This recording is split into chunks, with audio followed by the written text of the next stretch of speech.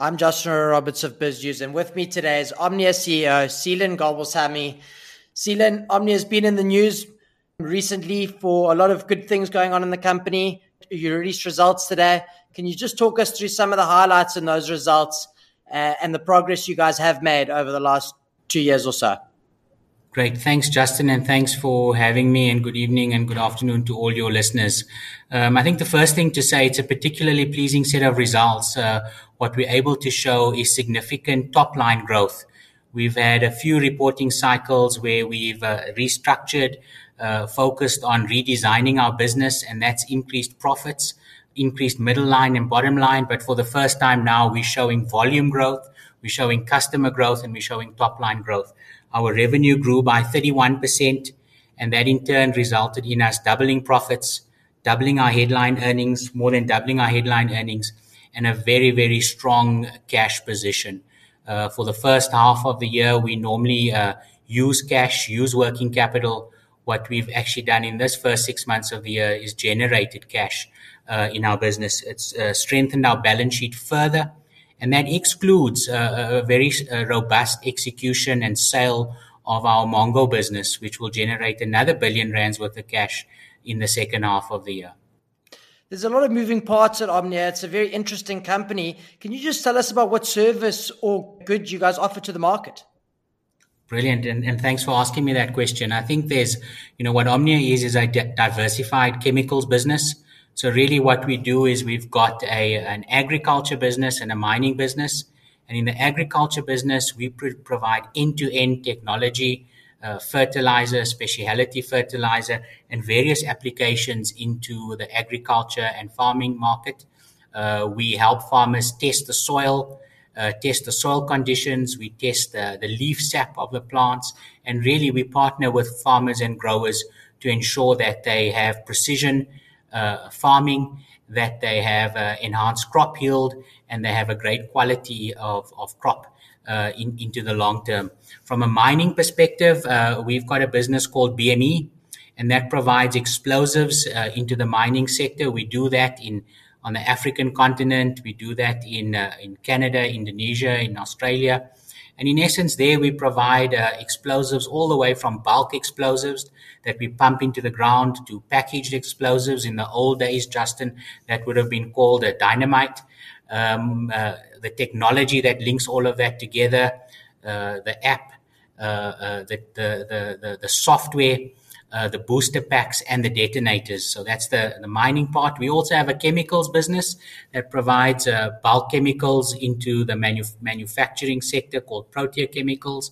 And then added to that, the Mongo business is a base oils and additives fuels business, and that's the one that we have disinvested from in the current period.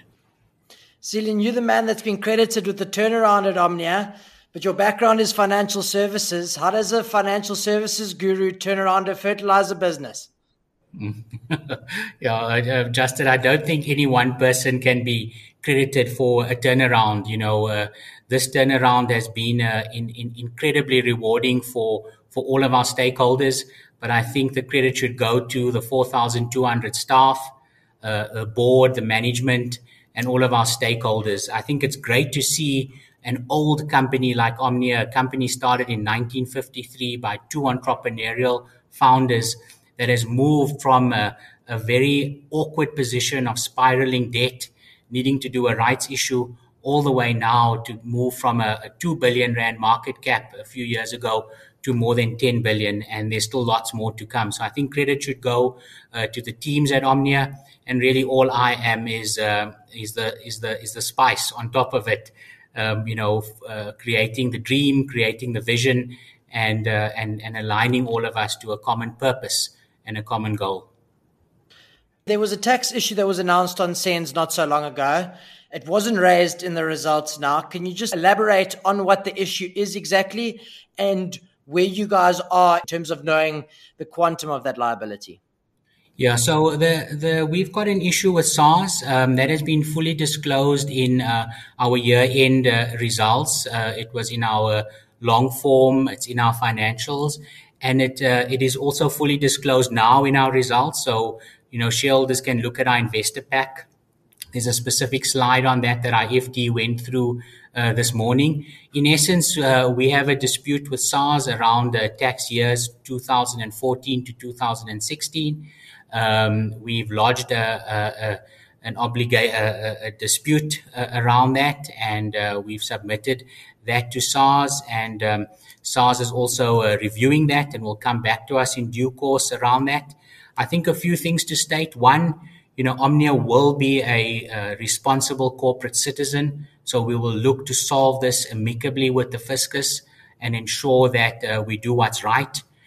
Two, we are prudent in terms of our cash and keeping cash aside and paying what needs to be paid. And three, we will provide open and transparent disclosure on this matter as it unfolds. We will act in the interest of our company, our shareholders, and the fiscus to make sure the matter is resolved timelessly. Omnia has gone from having a very shaky balance sheet to a very strong balance sheet in a short period of time. Where do the opportunities lie going forward? Can we expect acquisitions, or is it going to be more organic growth into the future? Yeah. So let me first say that our balance sheet is incredibly strong at the moment. So we don't have any debt. We've got access to debt. And we've got a cash pile and more coming in. So the first thing is there are three things that we are investing in currently. We're expanding our business in Australia. It's a great business. It's got great product. It's a agri-bio business. We're expanding the distribution in that business into India, Egypt, the EU, the US, and Brazil and South America. We brought those products into the East Coast, into East Africa, and to South Africa. So that's our first drive. We will continue to invest in that business. We've expanded the plant. We now have 40% additional capacity, and we'll keep growing our business in Australia. The second thrust and the second area where we're expanding is in Indonesia. We're building out our explosives business in Indonesia. We've got a great partner there, and we've set capital aside to do that. The third area where we're expanding is in Canada via our explosives business as well. We've got a great partner in Canada, Consbec, the largest drill and blast company in Canada, and we've set aside capital to expand there as well. All three of these initiatives have been budgeted for, have been planned for in a very systematic, robust manner. So we've looked at return on capital, we looked at our bandwidth, we looked at the way we can add value in those markets, and we're absolutely convicted it's the right thing to do. Beyond that, I guess we're exploring opportunities in Australia on the explosive side, and we're also looking locally at businesses that can enhance our supply chain, that can enhance the value we add into the agriculture and the mining market. And should the right initiative and the right opportunity come by, we will assess it based on a return on capital, based on value we can add to the businesses and generate. And at the appropriate time, we will tell our shareholders and the market about those initiatives. How important are the commodities and chemicals prices to the underlying business earnings of the business, i.e. how cyclical is Omnia as a company? Yeah.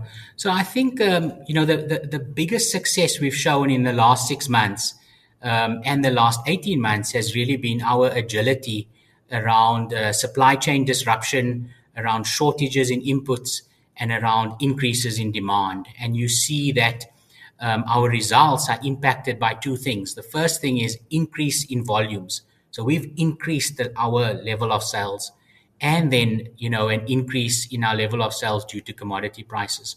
So we have got a cyclical business. We have got a long business cycle. But I think what we're demonstrating is we have the ability to manage that well, and we have the ability to grow beyond just the tide of commodity prices. Commodity prices are important.